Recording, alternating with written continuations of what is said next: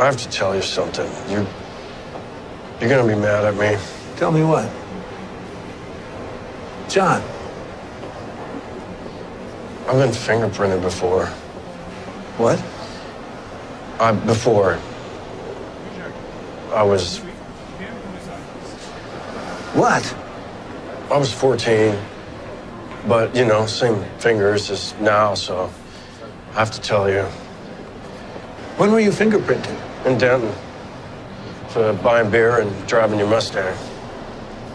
At 14? Yeah. Christ, son. Something could have happened to that car. I know. It was Terry. I know. That's why I didn't tell you. So, you know, I send you all over the goddamn planet with the understanding that things you touch while operating in many gray areas of the law, son, many goddamn gray areas, cannot be traced back to you, my son. Now I learn that they can. You people have to tell me this stuff. Yeah, well, you just really like that car. Well, it was Cherry. I know. I always say that. It's kind of gross.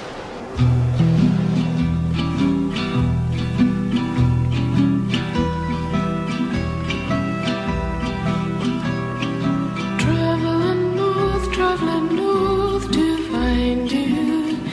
Train was beating the wind in my eyes. Just looking at my texts from the other evening between me and Andrew Walsh, I believe I said, anybody need a dead Tom Tavener?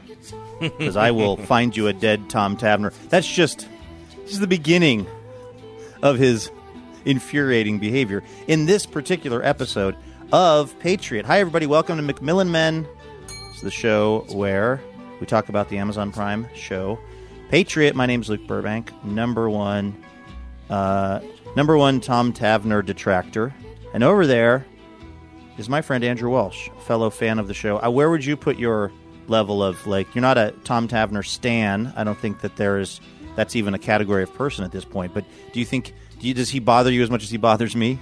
It doesn't bother me as much. I think that it's a very complex character, but I think that if there's any question whether or not this show is about bad parenting, this episode definitely breaks that wide open, both with him and Aget, and I think there's supposed to be parallels there as well. Well, and Leslie, too, kind of. And Leslie as well, and more of that to come. Now, here, I've got a really big, important question for you regarding this show, regarding our show, regarding our friendship.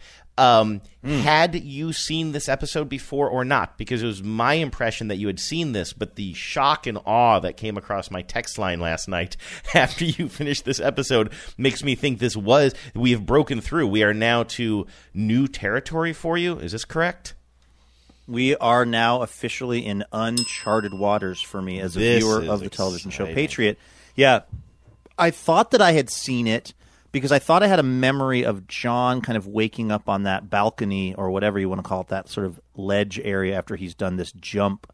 But I definitely, maybe I'd seen the first 2 minutes, but very soon it became clear to me that this was all new territory for me. I think, if I'm being honest, some of the Tom stuff is hard for me, Andrew, because I was once a sort of, I was a wet black box, sort of mercenary for the U.S. government. And my dad, Walter Burbank, was actually my supervisor, and he also was very bad at taking care of me. So in a weird way, I see echoes of my real life in the relationship between John and his father. So I'm just going to say this kind of right at the top of the show. A lot of this stuff is triggering for me because of my personal experience doing a very similar job. I am really surprised that has not come up before.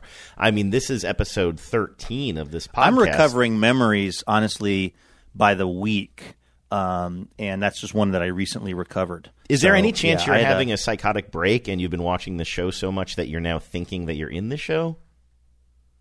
Here, let me play American Pie for you, and you tell me how that makes you feel. You keep calling it a TV show, but I'm just talking about what really happens to me on a day-to-day basis. This is episode 3 of season 2. It's called The Guns of Paris. And part of why I think I was a little bit confused of if I'd seen the episode or not previously was because I did remember the American Pie song being blasted at John while he's in that sort of torture box. And so that seemed familiar, but what I did not remember, what I hadn't seen, was that this episode opens, he's in there with a British guy, and they're trying to talk during the refractory period in between airings of American Pie. Of course, for listeners of our other show, TBTL, this takes on a certain significance because we once did a 24-hour long episode where we buffered in between each hour of broadcasting. We would play the song American Pie by Don McLean, but not even the regular version.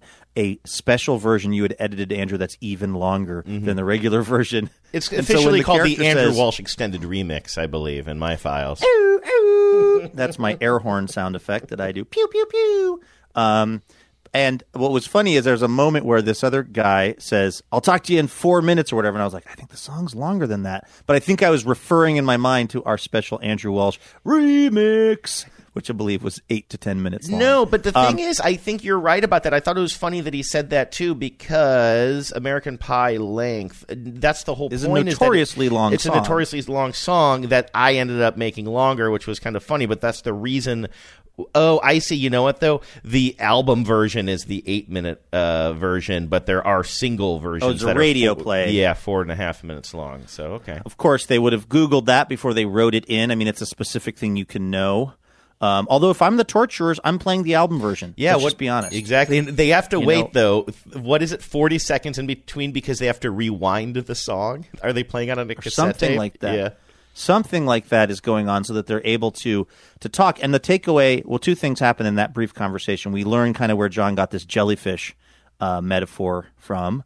And then we also learned that basically whoever is doing the advance on this stuff sucks. Like the British guy they had the wrong passport number in his passport.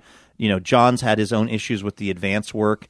And my takeaway from that was any job you have, there are going to be people who are slightly incompetent at their job. It just sucks when that job is putting you in real physical danger. Yeah, and now the incompetence that we see across, the intelligence community in the U.S., we see that because this guy's British, right? He works for British Intel, Right. and so there's all these parallels, right? And when you look at the bagman's dad, who looks so much like.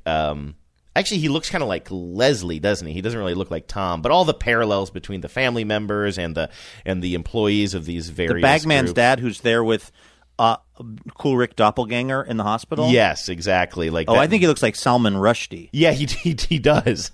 But just the parallels, though. I mean, they're drawing very distinct parallels between the parental Yeah. figures in all these different families and the workplaces and the law enforcement agencies, the action boys versus what are the French guys called there? The cool guy squad or something along the lines of that. Yeah.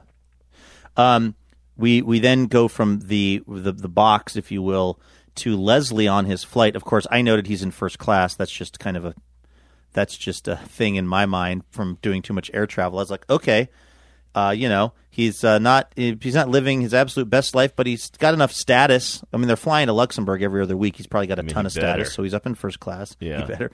And of course, he gets a call from the investigators, and he also he's having these moments of clarity about the things that John has done, including, he figures out that probably John was the one who hurt Stephen Chu. He figures out, that John shot him on purpose. It's all kind of coming clear to him. And then again, this is the kind of thing that's interesting to me only, is that then the flight is about to start descending, and I really had this thought, like, man, they give you free booze in first class. Well, on international flights, I think it's all free booze, but they really keep it flowing up in first. And I'm like, wow, Leslie's not availing himself of free alcohol. Maybe he's trying to get back on the straight and narrow. And then he just sort of with a sense of self-satisfaction, just brings a glass of wine up to his lips. And it was just like, there we are. There's our guy. He is definitely still leaning hard into his drug and alcohol situation, which in a bizarre way is going to actually come in handy, of course, at the end of the episode. Another thing is we go to the credits pretty fast here, which I love about this show. There's not a standard, like we go X number of minutes and then it's time for the credits. It's like, I feel like they must have just sat down and said, these are key things that we need to establish. And then when they've been established, then it's time for the credits. Because I feel like last week it was long. It felt like it was 7 or 8 minutes before the credits. In this case, it's just basically the box and then Leslie, and then we're right into Sure Shot. Can you remind me what happened at the very, very beginning of? Oh, it was 18 months earlier. We see Alice starting to piece things together in the States, and then her making her way over to France after stealing the dog. So yeah, that was all pre-credits. This one, it's funny that you're mentioning the kind of cold open, because for some reason, this one opening with the guys in the box in Egypt, John and the guy who calls himself Spike, which I think is interesting. Yeah.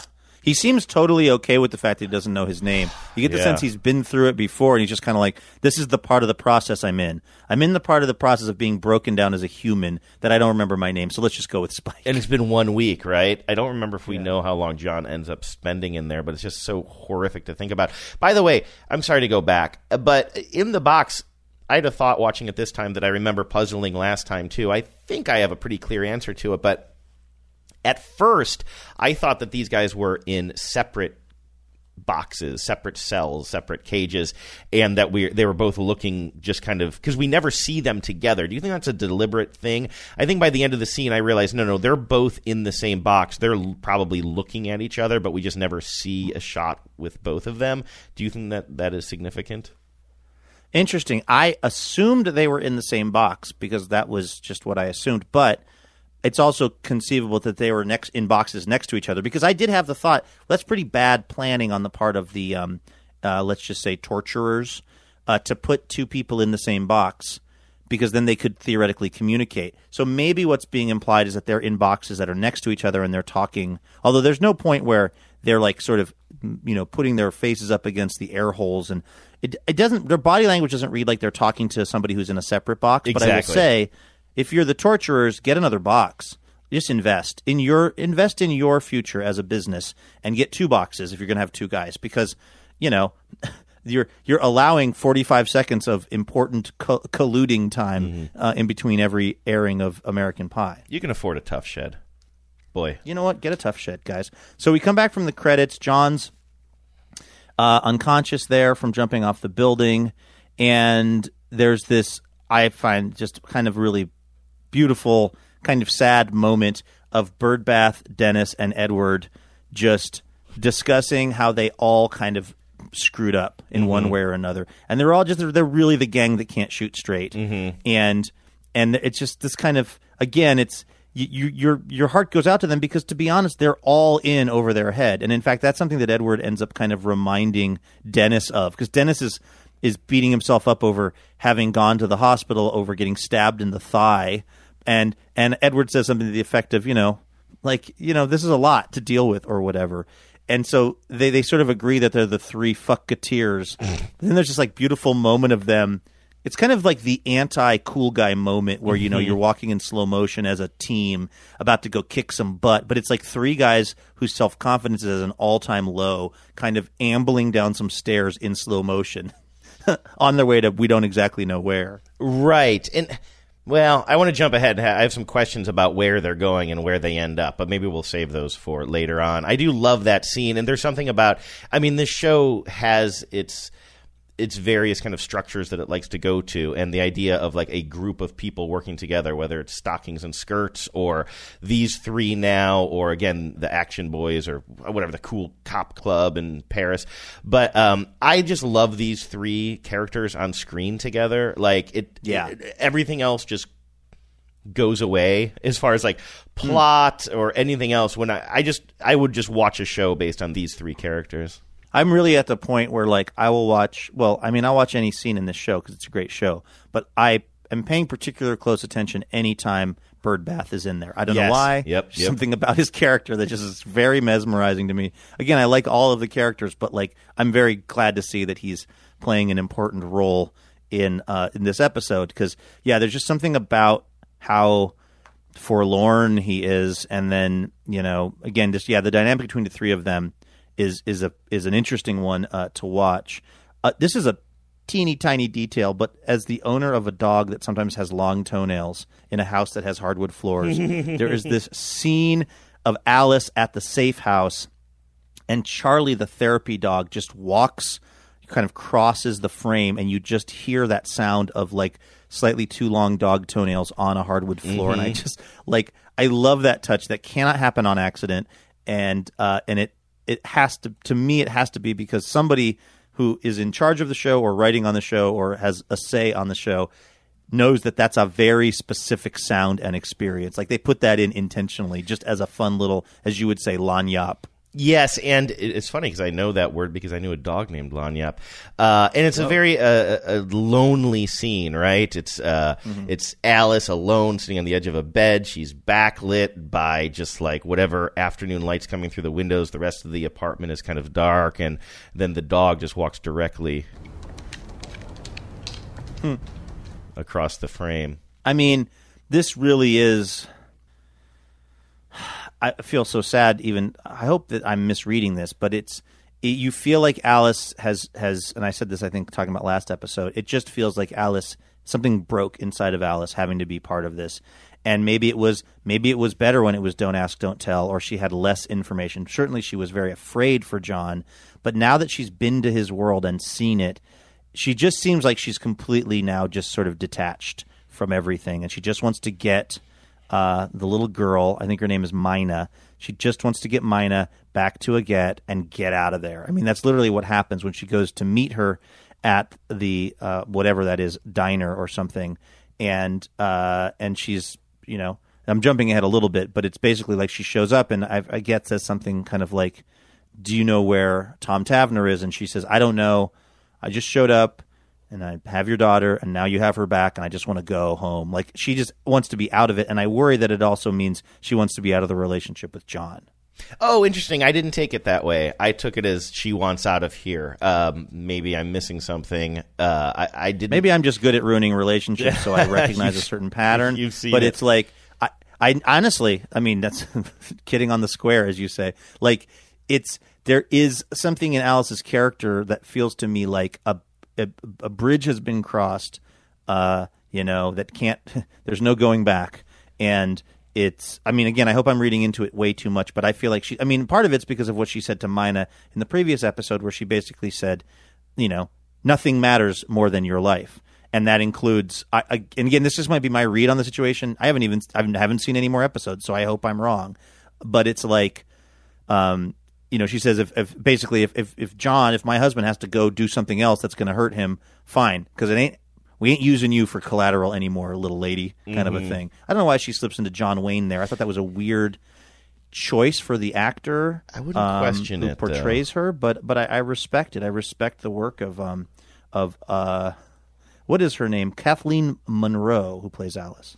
I also want to point out one thing that is happening. I think it is a brilliant little touch, and I know that we can't agonize over every minute of the show. Otherwise, we'll never finish this podcast. But I like that while we've talked about all these scenes, they're intercut with shots of John still passed out on the ground after, purposefully jumping, but knowing he said several times in the last episode, "I'm going to do this jump. I'm going to be knocked out for," was it 17 minutes or 18 minutes? Something like I 17 can't recall. minutes. And so they keep showing him, and they keep the camera on him for a while, passed out, as if something is happening, kind of like, okay, we're checking in with all the characters. They keep checking in with him, and then eventually we see when the 17 minutes is up, and he kind of groggily and stumbly gets to his feet so he can get into the city hall or wherever they keep the gun records.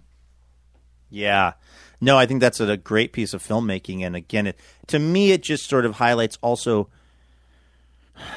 in this odd way, the connection between, well, I don't know, maybe the disconnection. Everyone's talking, you have Leslie and Tom are talking about being bad fathers, and Alice is trying to reunite the kid with Agathe, and the three fucketeers, it's like all this stuff is going on, and meanwhile John is just like, to me it really points up just how everybody's in danger, but John is in the most danger. John's the one who's fucking unconscious right now.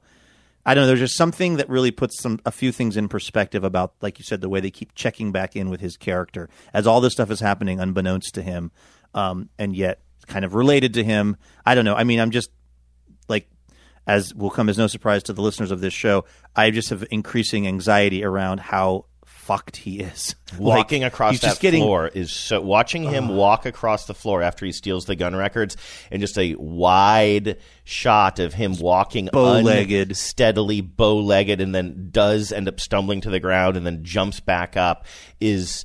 You are on the edge of your seat the whole time.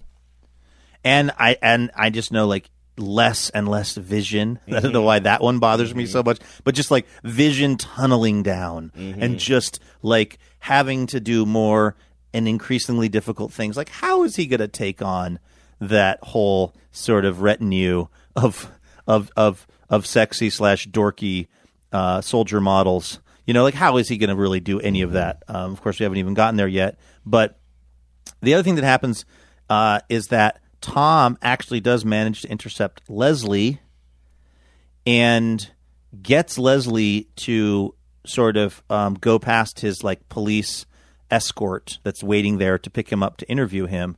And the sign says Ms. Leslie Claret, by the way, which is funny. The guy I didn't with the even girl's notice name, that. He's holding a sign that says Ms. Leslie Claret. That's great. And that actually probably helps. There's two things that I'm wondering if they help here, okay? One is they probably think they're looking for a woman. Yeah. So I wonder if the cops, if they don't know what Leslie looks like. The other thing is, I wonder if Leslie being drunk on the plane makes him more amenable to going with Tom because he's not fully in his right kind of angry mind. He's more like, he's a little more pliable. I mean, I might be overreading into the situation, but for whatever reason, he goes with Tom, skips past this, police escort, and they end up in that other hotel having a real heart-to-heart. I still think Tom is terrible at describing what John does. Like, I just want to constantly forget about my like long-running beef with the Tom Taverner character. I just feel like the way he describes things is always extra confusing. Like, he's got a dog with him at all times. It's like, well, A, he doesn't. He's lying prone on a balcony and Charlie is with Alice, so let's get real. Number two, that doesn't mean anything to Leslie. There's no context. Like, I get really bothered when people in conversation, I give too much detail and context for everything. I overdo it. But when people underdo it, like when Tom just says out of the blue to Leslie, he has a dog with him at all times. It's like, what does that even mean to Leslie? Yes, I thought the same thing on a couple of things. I agree with you about him maybe being more pliable by having that wine on the plane, and I'm guessing more than just that wine on the plane. And regarding the dog thing, like, just say therapy dog. Just like that. Yes. That one word paints a much more complete picture of what you're trying to get across here. Now, that's a frustration to me as a viewer. I mean, there's a reason why he talks that way. I think it's supposed to be a frustration. I don't think it's an accident.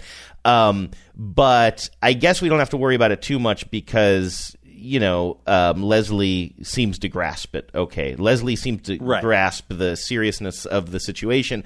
And I will say that while John walking across that floor is like almost mesmerizingly anxiety-producing, and a very anxiety-producing part of the show, the moment that we see that Leslie is going to go with Tom is one of the... I mean, the show does not offer a lot of moments of relief or release for you, right? And you're just like, I just physically relaxed when I saw, okay, he's going to at least hear him out. Yeah. And what's interesting, too, is, of course, they really start bonding over, I mean, the thing that Tom says that really, I think, gets Leslie's attention is Tom talking about being a shitty father and how basically John's a better son than Tom is a father. And that resonates with Leslie because I guess he feels the same way about his son. And so then they're like, okay, now they're on the same page. Now Leslie is like invested in this process. It's funny because I also feel like when Leslie's like, I've been driving him too hard. It's like, I mean, yes and no. Like, Leslie could use some tone help, but he has had a tremendously shitty employee in John Lakeman. Like, really, I kind of don't blame Leslie for being. I mean, let's put aside the shooting him in the face part and the fact that all of the Stephen Chu stuff, having to learn Hearts and Souls on the giant piano, that's all because of John. Everything that sucks for Leslie, pretty much, is because of John Lakeman. Even up to, like, kind of sort of his relapse, presumably if he's not in the hospital, he doesn't relapse. And yet, it's interesting that Leslie's like, I've been driving him hard. Like, it's weird that he takes some guilt around that.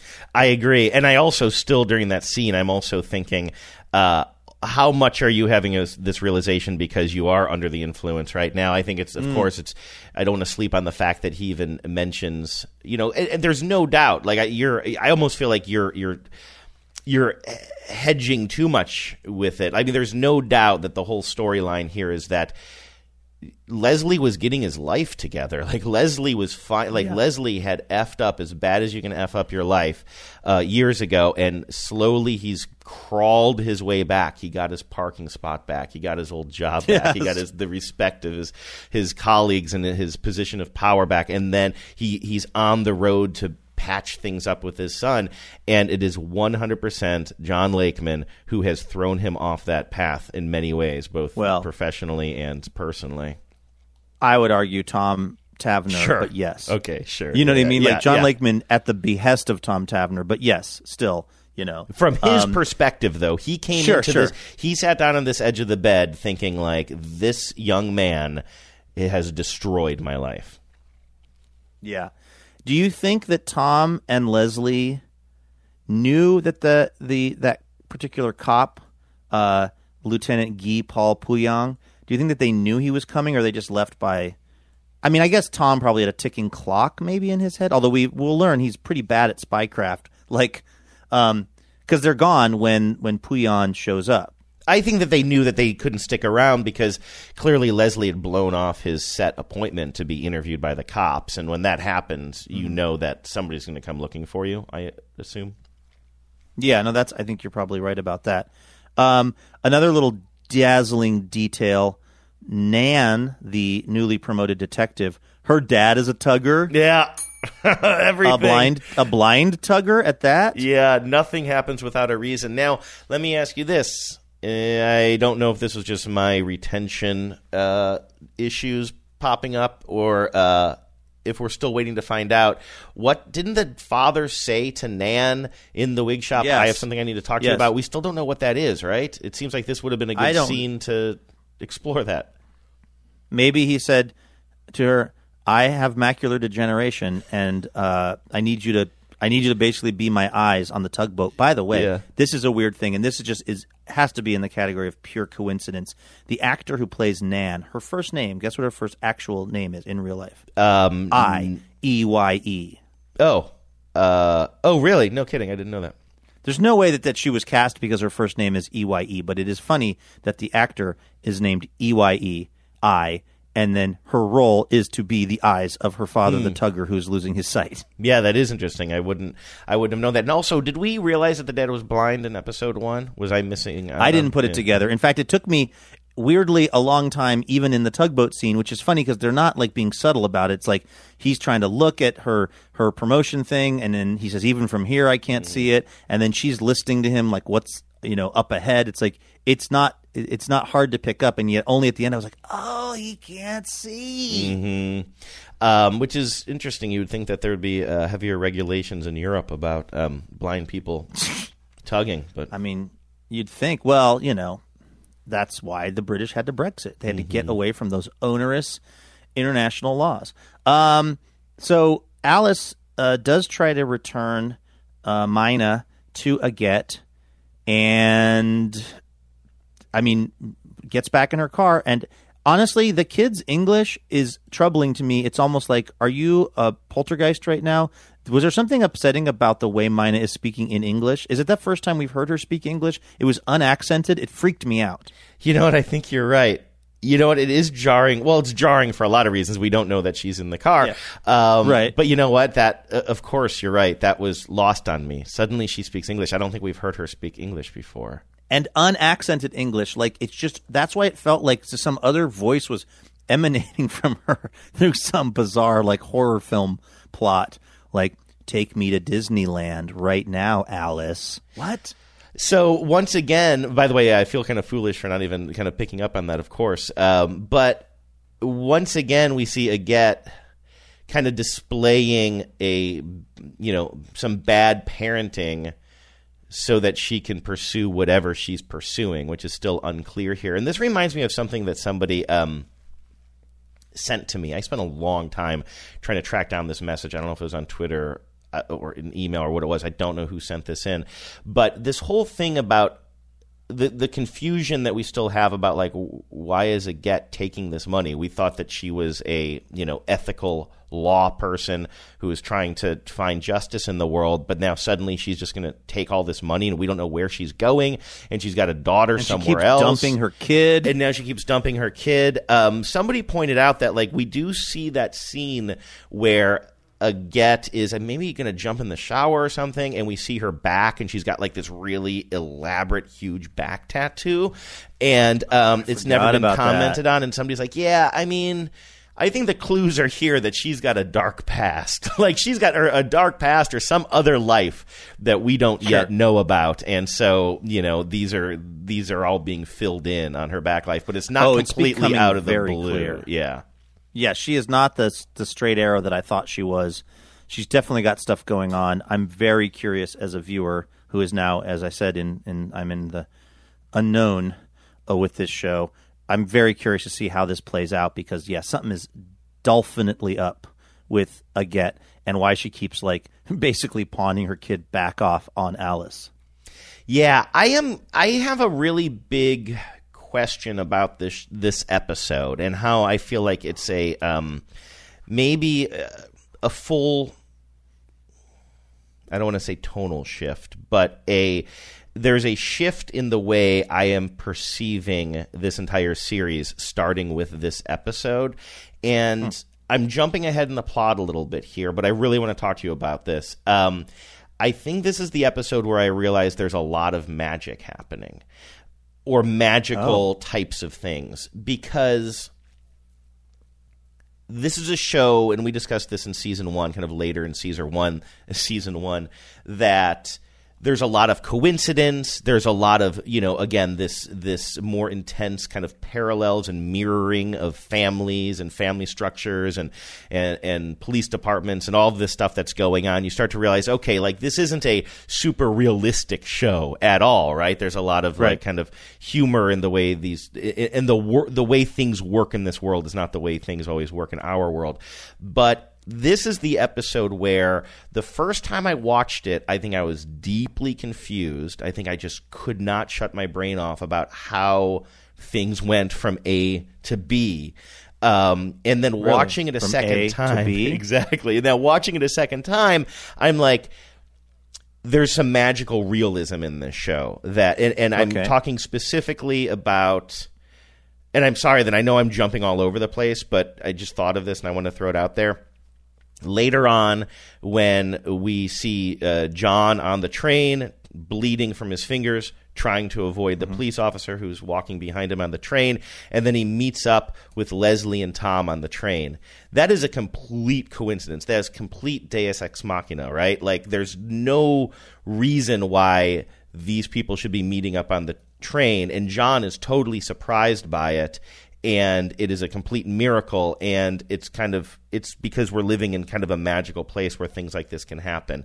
And there were some other things in this episode too, where the first time I watched it, I'm like, wait, how did they know to be here at this point, and how did they set that up? And I'm realizing, oh, maybe some of the stuff isn't set up. It's just the way things work here. Yeah, I actually thought it was possible John was having a hallucination. Although I don't know why John would know to hallucinate his dad and Leslie. But I was just like, I mean, John should be, you want to talk about a little bit of sort of magical realism. No one's bleeding enough from these gunshot wounds. Yeah. Like, I mean, those drops of blood, I mean, my very first thought when they start walking into the subway tunnel when or into the tube or whatever you call it, with two of them sustaining significant gunshot injuries, I was like, they're bleeding everywhere. I watch a lot of these, First 48, like real crime shows. I'm like, this is just going to be a fucking bloodbath on this train. And like that one drop is not, and then even to jump ahead later, that amazingly great scene where Edward's baby mama shows up and they're just, Dennis is trying to talk her into sewing his fingers back on. He's just sitting there and his fingers are not bleeding. It's just kind of like, and again, that's just stuff that is not how the real world would work.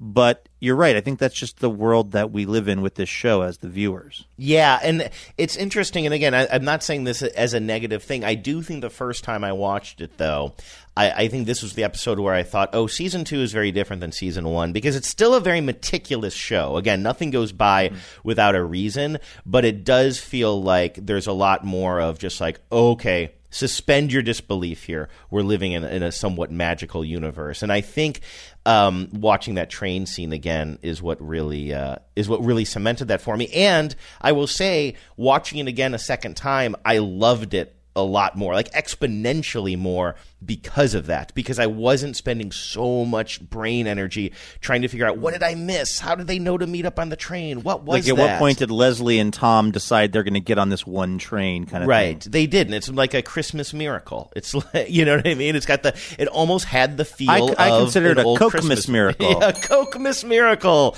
I will write that down as a possible show title. And speaking of which, I know, again, because we're at this point now, and we can kind of double back to the grocer scene because that's obviously huge, and that took my breath away. By the way, just I knew as John was singing his song about just wanting to have an easy hour and maybe go to a wine bar. As a viewer of this show, you know that ain't what's going to happen. But what did happen was still so much more than I expected in terms of just the breathtaking, scene. But that's another part of, how do I put this? Let's just say if Leslie was doing as much coke as he must be doing for his nose to be doing what it's doing, he would be a mess. He would have not slept. I ripped it out. I really, what does he say? Ripped What's his one exact off? thing he I says can't recall. I let it rip this week. Really let it rip this week, as he says to that police guy. Like, I'm not saying I know from personal experience, but it's like I am tracking if Leslie's in this district of Luxembourg. They're in Luxembourg still, right? He's in Luxembourg, yeah. If Leslie's in this particular part of Luxembourg so we can score, if he's doing coke nonstop, if his nose is... What's that? I'm sorry. He went to Luxembourg to be interviewed by the police. That's where he got the hotel. That's where they're sitting on the edges of the bed. But clearly they're on this light rail in France where he just stole the gun. So again, I guess, Tom must have taken him. They're back in Paris now. That would make sense. I mean, again, you're right. It's not even that the show is magical. It's that the show is overly coincidental, which is there a difference between over coincidence and magic? I don't know. But it's like, there is the argument that Tom and Leslie, because they knew they needed to leave that hotel, because they've now bonded, so Leslie is presumably on board with not talking to the cops. They've had to piece out of Luxembourg. And where do you go? Well, you go to Paris. You get on a train. They could be on the train that, John and the fuck-cateers are on. It's conceivable they could have been on that train, but it'd be a big coincidence. And what's even more weird is no one seems that surprised. John stumbles over, sans 2 fingers, slumps over, I think maybe to die. And then there's his dad and Leslie. And then, Tom says, explain what you do. And then John, literally for the first time in 7 episodes, starts speaking coherently. And just, lays into what it is he does. That is, if not magic, very on the edge of magical. Don't you feel, he speaks coherently when he explains what he's doing to Leslie, but I also think, isn't the joke there that he's describing his work almost in the same cadence of him talking piping jargon? Do you know what I'm talking about? Maybe. The way he can we just take a quick listen to this? I've basically got it right here. So this is him describing what he does, but it sounds to me like this is a Macmillan piping speech, only about spycraft. Tell him everything. I'm a consultant with a governmental department that collects intelligence and implements processes that are paid for and directed outside the prescribed structure of oversight. I don't know shit about dialing nut spacing systems or tamp fixture rim ride and grip configurations. I'm a righty in real life. I'm sorry that I fucked with your important work and with your life, which is also probably important to you. But I'm obligated in instances to effect action central to the completion of a specific and critical task without regard for ancillary repercussions, which, I'm sorry, Leslie. So you kind of hear it there a little bit. It's not all the jargon talk, but the beginning and the end is. Well, I mean, I think to me the takeaway from that is it's all the structural dynamics of flow, everything we're doing. Yeah. His spycraft, us hosting this podcast. I mean, not to get too grandiose about things, but I mean, that is moving things from A to B, and then all of the like challenges of that.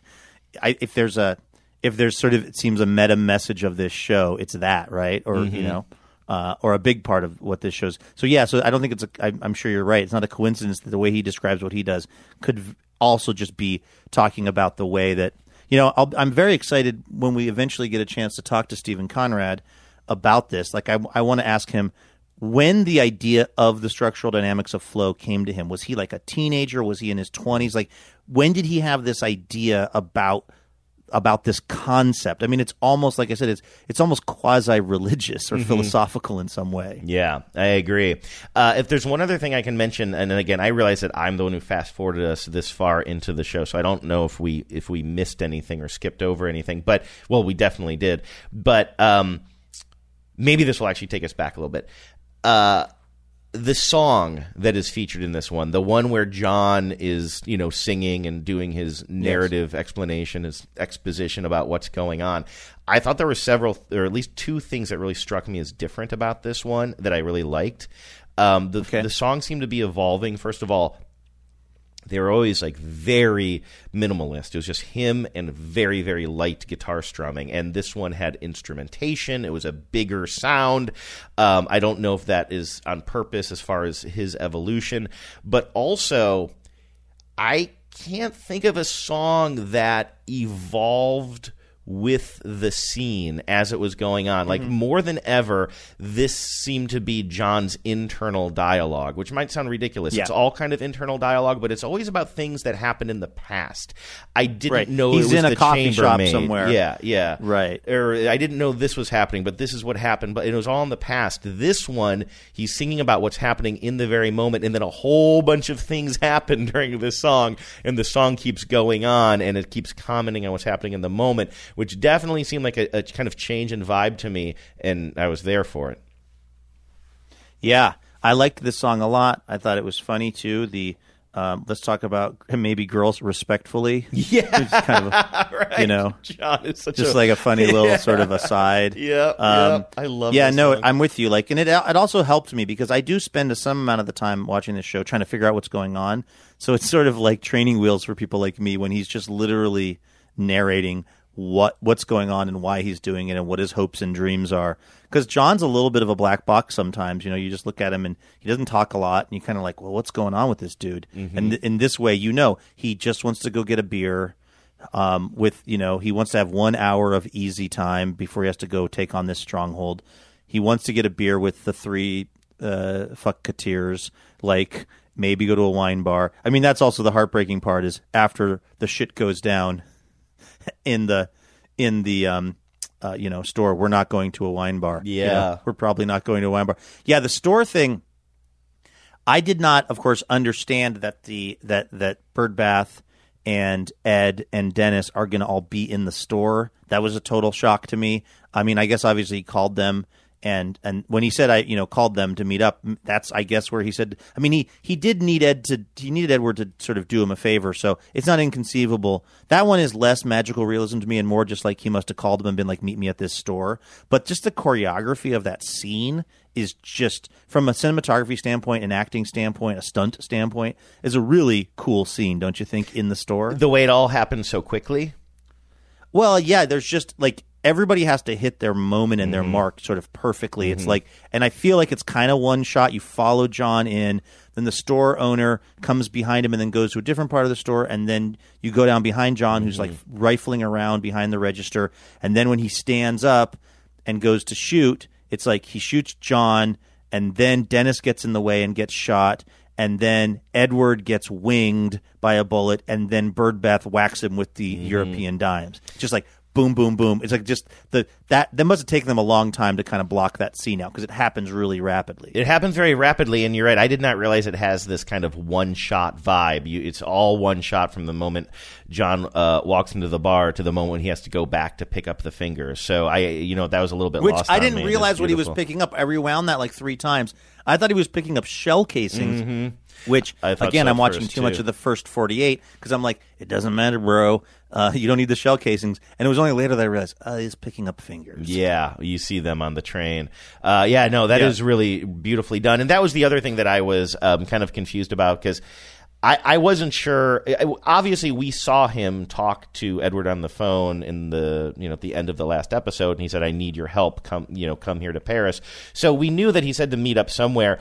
I was unclear whether he said, "I'm going to be in the store," because I definitely don't think that Dennis and Birdbath are supposed to be there. It seemed like they're kind of there on their own volition because they feel bad and they just start following Edward down the stairs in that shot you were referring to earlier.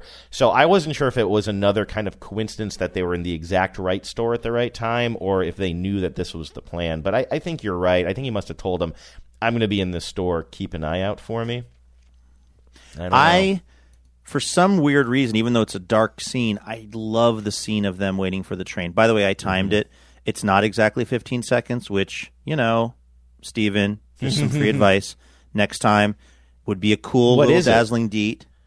It's about 34 seconds. If I really, remember. it's I timed longer. it on my phone between the moment that this is like. By the way, this is why people who create things hate their fans because nobody needs me timing it with my iPhone as I was. But I thought it would be funny if when he says this train needs to show up in about 15 seconds, and then if the train came in exactly 15 seconds later, what I realized was I bet you at some point they considered that, but then they decided they wanted more time to sort of just register on the faces of the various characters what's going on, and 15 seconds was maybe too abrupt. Maybe, yeah. I assumed it was 15.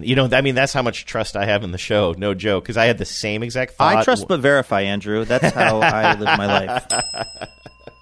But that scene is just. There's something about the solemnity of it. Like, Dennis is kind of a shit show just generally. I can hear him Edward crying behind me. Right. Oh my God, that's intense. And then, Edward is like not in my mind known for his chill. I mean, he's dressing up like a Beastie Boy half the time and running amok. And yet there is something about how I think these characters sense the gravity of this situation. Maybe because they've been shot. It's not Tim Roth in Pulp Fiction where he's been shot and he's in the back. Now, maybe it's part of the injury. The injury is more grievous to his character in Pulp Fiction, but it's not – or that's Reservoir Dogs, actually. Excuse me. It's not like – they're not freaking out, but they're freaked out, but they're somehow keeping it together, which is unusual for a number of these characters. And for some reason, that just ups – it indicates to me as the viewer how serious shit is that these guys are all just walking. I kind of can't believe that Dennis is not overtly freaking out more. Especially Dennis. Of all of them, Dennis is the one who, the most. I mean, they literally were able to smuggle money in based on the fact that they know he would pass out if he thought he was carrying money through security at an airport. So, that's definitely his character. So you're kind of the most proud of him. And then, of course, moments later, they're on the train. Dennis is freaking out, and everybody's trying to calm him down. And it is so sweet. And I know you'll agree with this when everybody's just kind of yelling, we've been in situations like this. We all have. You try to steal a gun, your fingers get blown off. And, everybody's like, you calm down. No, calm down. Dude, I need you to calm down. And there's this aggressiveness with it. But then finally they get Dennis to calm down by just saying, Dennis, you're a hero today. You saved my life. Yeah. I'd put a blue ribbon on your balls if I had a blue ribbon.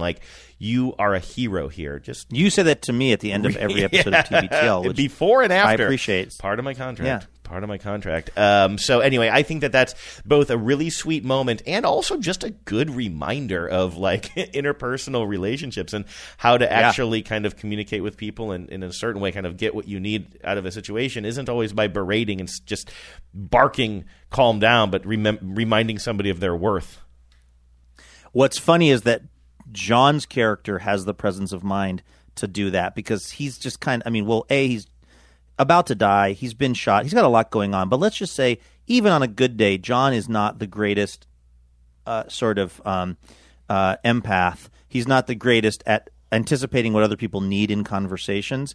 So like for him to be like, you saved my life, like that was like pretty smart. I mean, it's true, I guess, and also smart, because you're right. Dennis is, you get the feeling, and then, you know, later they have the scene at the house, but you kind of get the feeling that it's almost like Dennis doesn't want to die, but if he's going to have to die, having just heard that he saved John's life and that he's John's best friend, that's a pretty good last thought for him. You know what I mean? Like, it's a very effective way of calming him down, and it's almost just like it really makes it like this wasn't for nothing for old Dennis. Yeah, the best friend line, I forgot. That's very important. That is his sole motivation in the world.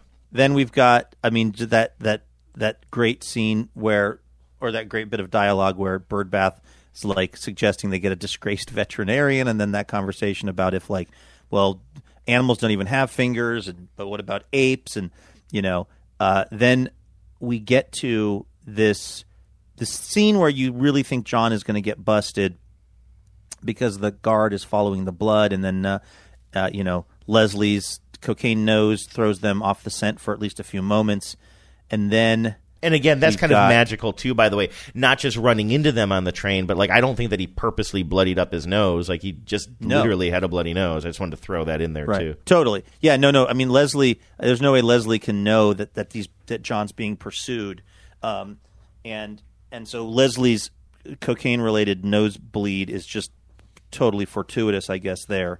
By the way, I did not know Edward's baby mama is a veterinarian.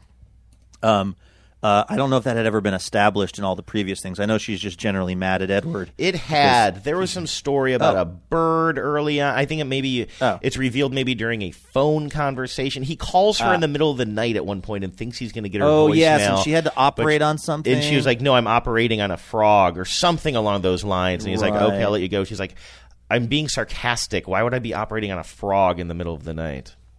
Okay. I don't know. I've done that. Let's not judge. That's slang for something? I don't want to know. One of my favorite lines of this whole episode comes, unsurprisingly, from the Dennis character. And do you know what it is? Is it on the train, or is it later on? No, it's when they're at the house, wherever it is they end up, and they're trying to talk Edward's baby mama into reattaching his fingers. My favorite line comes there from Birdbath. I'll say that one in a moment. But I don't know. Dennis is freaking out. He says something like, "We're two men. How come our fingers look the same?" He says, "I already lost my wife and I'm 42. It's creepy." I like the idea that Dennis is thinking my dating prospects are fucking shot if I don't have these fingers. Look, I'm single now. I need to. This is not. I mean, I can't even swipe right on Tinder if I don't have my fingers. Like, it's just a small little line, but I love it so much. It's so funny. It's also how he describes his twins, his daughters. Like he doesn't like twins because he thinks they're creepy. Yeah. Oh, and I will just say, and I like the Birdbath line when they're trying to. By the way, Edward really Edward. You're not Edward is kind of an emotional guy and a guy who connects with people on an emotional level more than his brother. Yes. Totally. So it's a little bit weird and off-putting the way he's talking to his partner when she comes in there, the vet, and he isn't like, "Hey, we're in a situation here. How are you?" You know, like there's none of that. He's just kind of like talking at her like she's a robot and he's a robot and saying like, "You're a vet. We need you to sew these fingers on." Like, come on, you know how to have this conversation. Stop. Of course she's not going to have a good reaction to this, but she's especially not going to have a good reaction the way you're talking to her or at her right now. I do like it though when he says, you always get a disgraced vet, and she says, "I'm not disgraced," and then Birdbath in the back, "I'm disgraced." It's like a regular vet and a disgraced police officer equals a disgraced veterinarian. Because even she's like, "What? Who are you?" And he just shrugs. He said, "I just thought it could help." I know. That's such a great line. That is such a. I love that math. Yeah, that makes no sense, but it's great math. Yeah.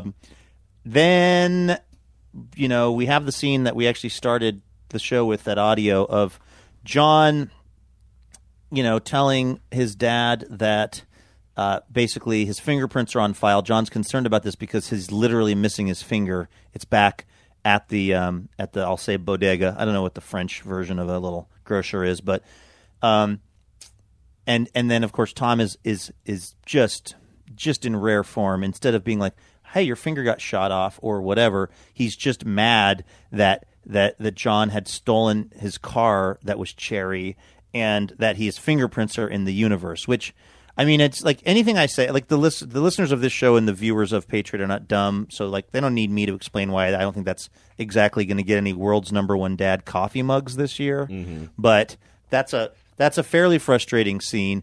They then have to go back to the grocery store to try to get the finger, and there's this little moment, and I bet you that you also saw it when it's clear that Tom is starting to melt down. And I feel unusually nervous about this. Mm-hmm. I've never been in the field. I feel unusually nervous, and of course that's stirring all kinds of emotions of just like, if I could just just crane kick Tom's character right in the. And as opposed to tying a ribbon around his balls, I would be crane kicking them. I'm so mad at him. But there is this moment where, like, John says, "You got to go in front of me." Did you catch this moment?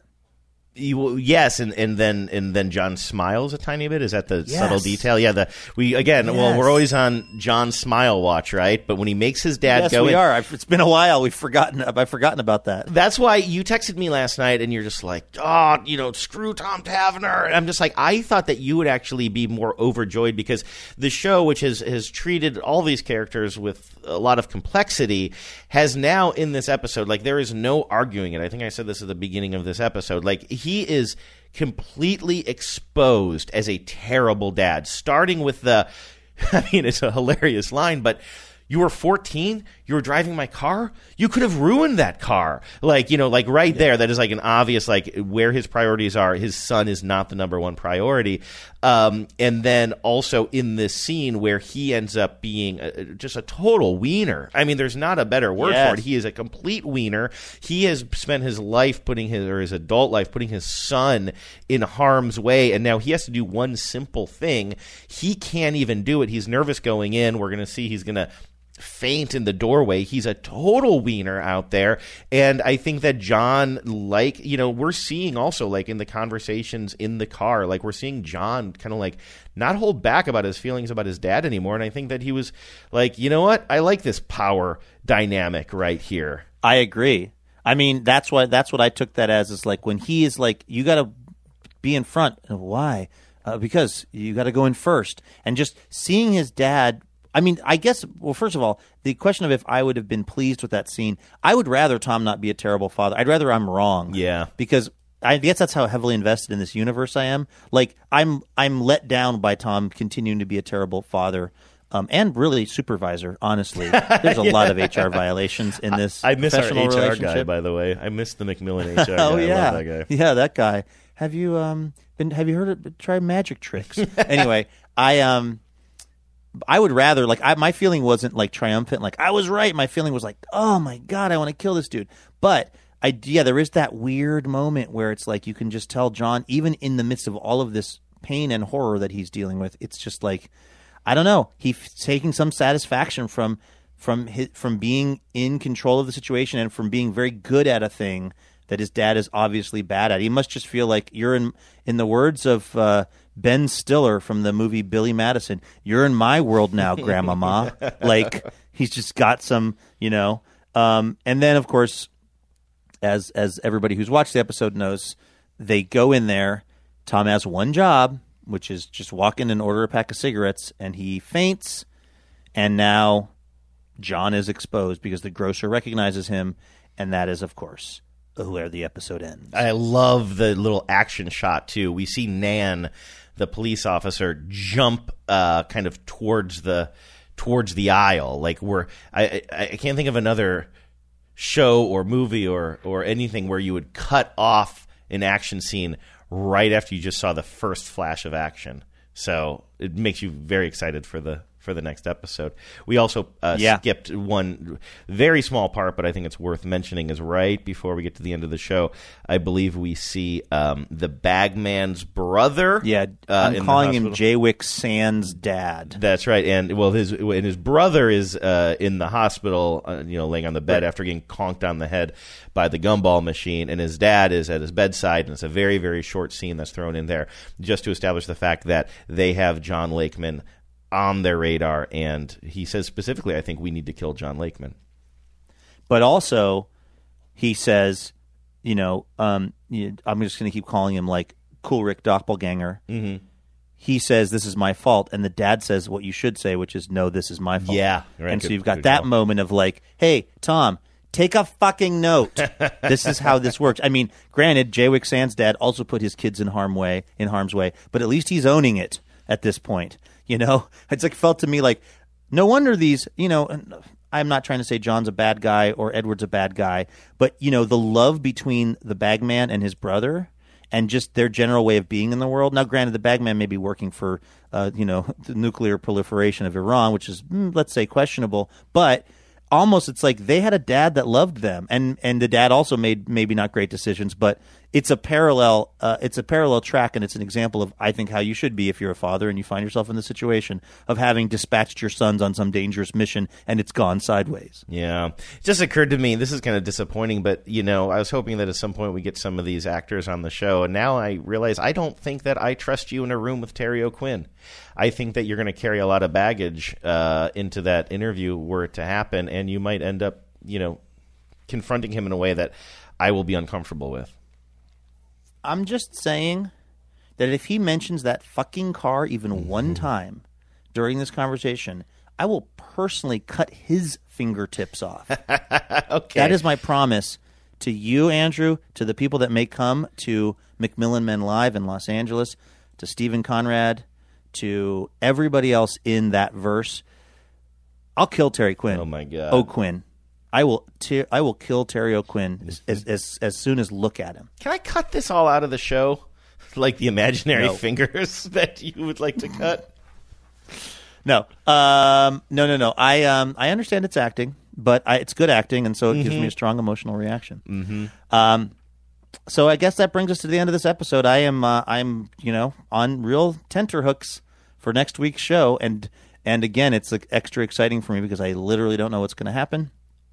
So I'm glad to hear it. And again, just to full disclosure here, I watched all of season 2, and obviously this is where this was new to you, so you'd only watch the first 2 episodes.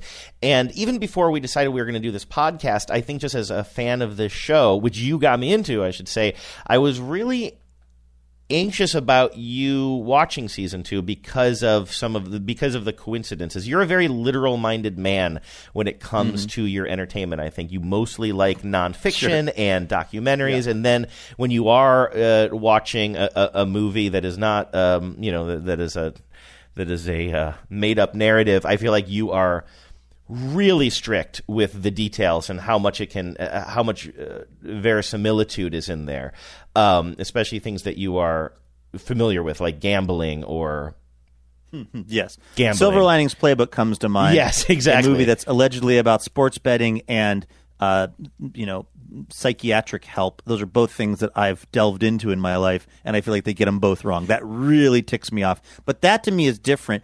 Like, and we got to wrap things up here, but that's different than this because I can live in this universe because, like you said, it's just I accept that these are the rules of this universe. Mm-hmm. The problem with the Silver Linings Playbook is it's not creating a different universe. It's just Robert De Niro's character saying something about a bet he laid on a football game that would never happen just because of how the NFC East works. Like, that's the shit that bothers me.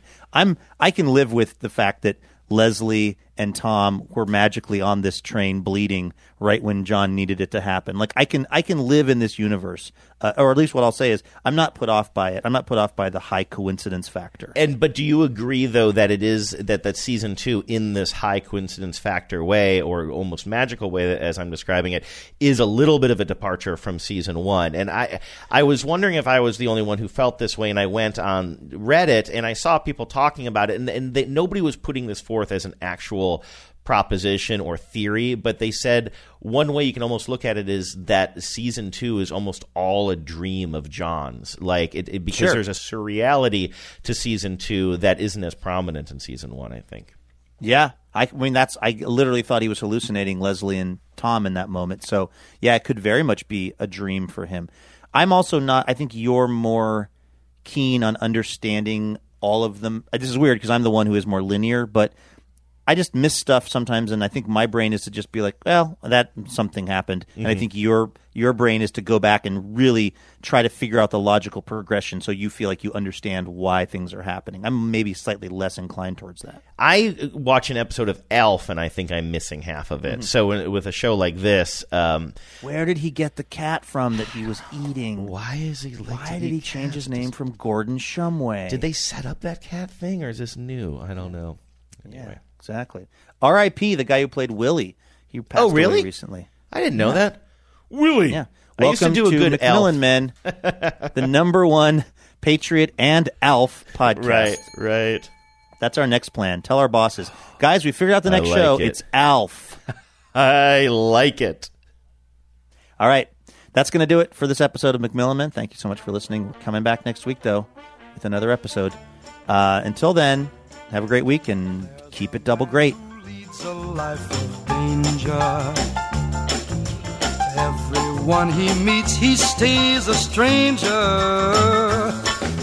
With every move he makes, another chance he takes, odds are he won't live to see tomorrow. Secret agent man, secret agent man, they've given you a number